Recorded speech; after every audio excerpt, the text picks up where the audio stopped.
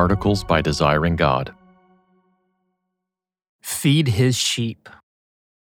Who does Christ call to preach? Written and read by David Mathis. Gifted communicator. It's a popular way of saying good public speaker. Of course, if we're going to sit and listen for half an hour or more, we all appreciate that the speaker is gifted, with an engaging presence, interesting turns of phrase, animated face, pleasant voice, natural gestures, and appropriate demeanor. We want a speaker who hooks us with a captivating story, presents his material in a clear and orderly fashion, creates and relieves suspense, touches our emotions, and ends with a satisfying conclusion, leaving us inspired and renewed. These elements, and more, make for good conference speaking. At conferences, some of the thrill can be the novelty, hearing a new voice and seeing a fresh face. But preaching in the local church is not conference speaking, nor is it mere public speaking. Preaching in the context of local church corporate worship is a unique kind of speech, what we might call pastoral speech. Compelling speaking alone cannot fulfill the call of Christ on his preachers. The point is not to satisfy attendees with a gifted communicator who they will bring their friends to see next week. Rather, preaching in the local church is, first and foremost, the calling of the duly appointed shepherds to feed Christ's sheep. This vision for preaching involves at least two critical and connected parts: the nature of preaching and the nature of pastoral ministry. What is preaching? Long before the telegraph, printed newspapers, and instant digital media spread information far and wide, town criers would herald good news from village to village. The verb herald, Greek kerusso, is one of the main words for this kind of preaching in the New Testament. Preaching in that day was not whispering, but a raised outdoor voice in the town square for as many to hear as possible so that the news might spread far and wide. Such heralding is not normal communication, but an authoritative, public declaration requiring an appropriate volume and intensity. It is not a story or mere report, nor is it speculative, but it is an announcement with a very high degree of certainty, if not full certainty. It is not for mere entertainment, but commends a message or person for the trust and response of the hearers. What we proclaim, the Apostle Paul says in 2 Corinthians 4:5, is not ourselves, but Jesus Christ as Lord, with ourselves as your servants for Jesus' sake. Faithful preaching expects something of its hearers, be it faith, repentance, or obedience. Sent, not self-made. True heralds are not self-made or self-commissioned, but sent. As Kevin Young observes related to Romans 10:15, how are they to preach unless they are sent? Quote, preachers don't just decide themselves that they want to preach. They must be sent. Preaching implies a commissioned agent authorized to preach. Rightly understood, there is no preaching that does not come from an authority. End quote.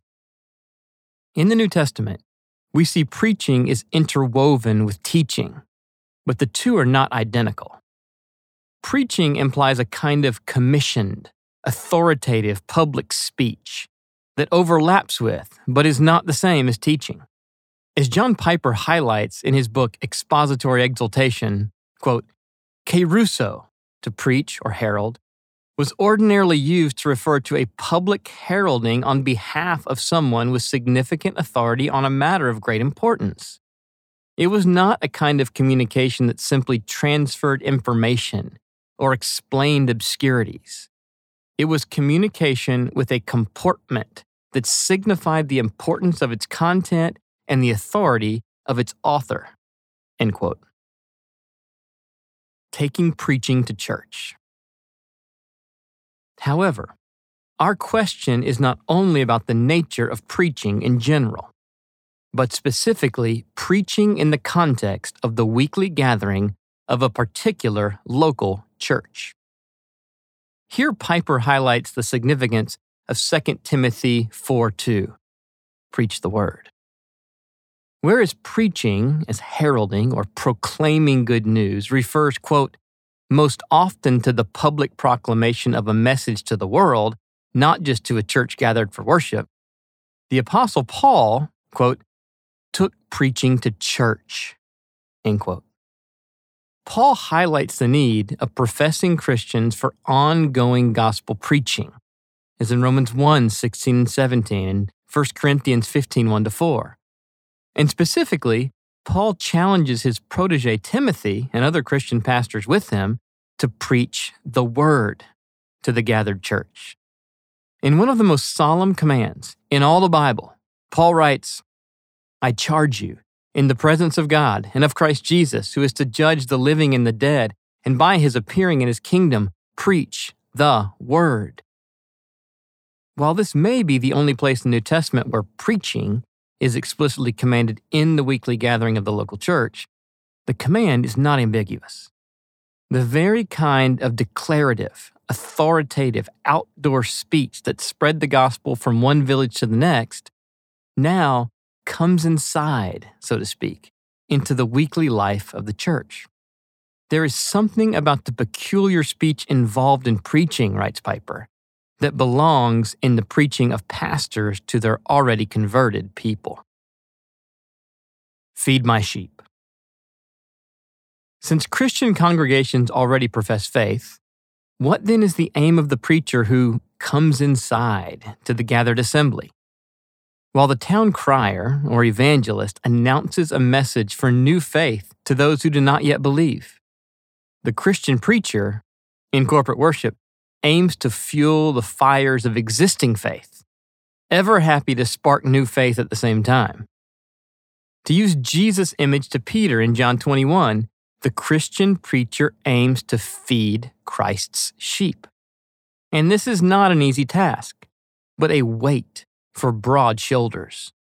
Done well, it is costly for many reasons.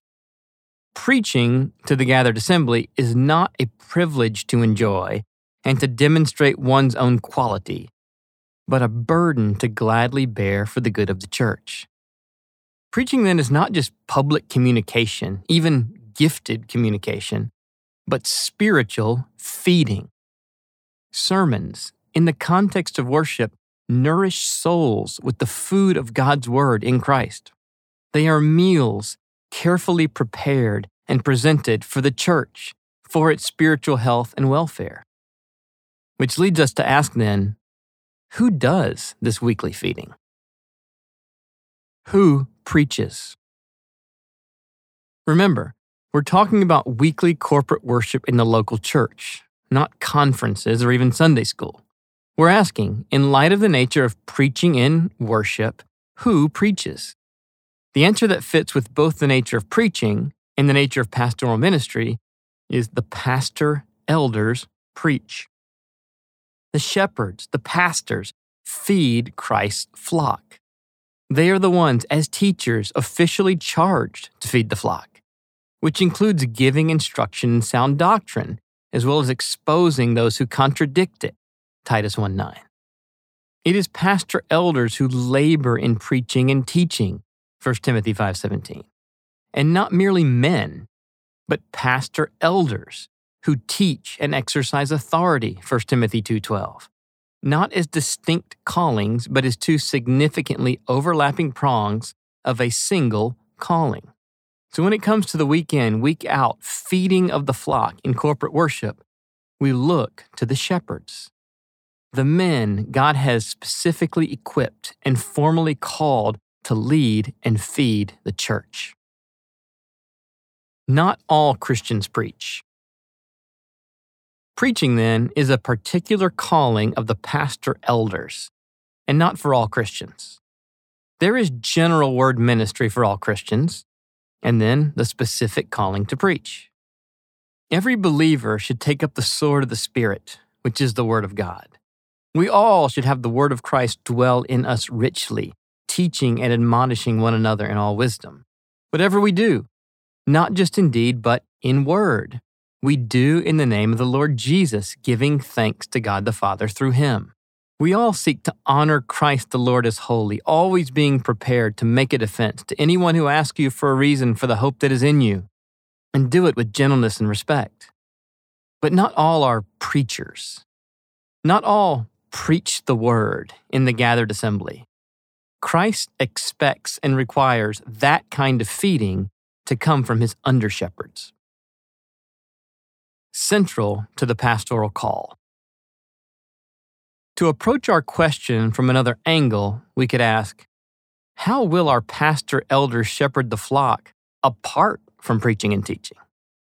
Paul says to the elders of Ephesus in Acts 20:28, pay careful attention to yourselves and to all the flock in which the Holy Spirit has made you overseers to care for the church of God. How will they care for the church?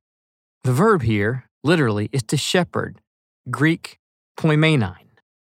And shepherding in the church requires, among other labors, feeding the flock through teaching, as Jesus charged Peter to feed my sheep.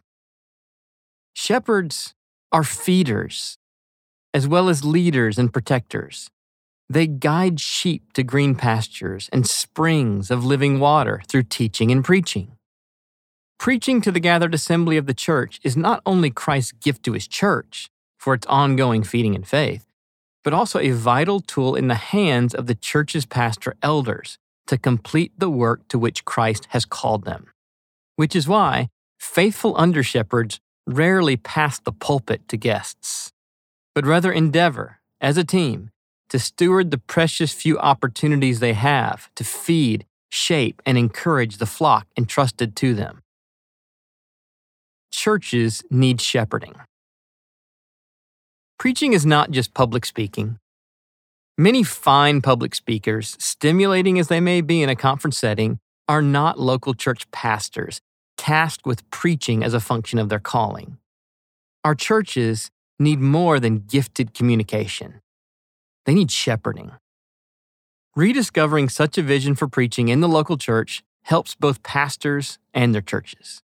We need to be regularly reminded to take our cues from the Scriptures rather than the world, and all the more when it comes to those sacred moments each Sunday, when the under-shepherds endeavor to feed Christ's sheep. For more resources, visit desiringgod.org.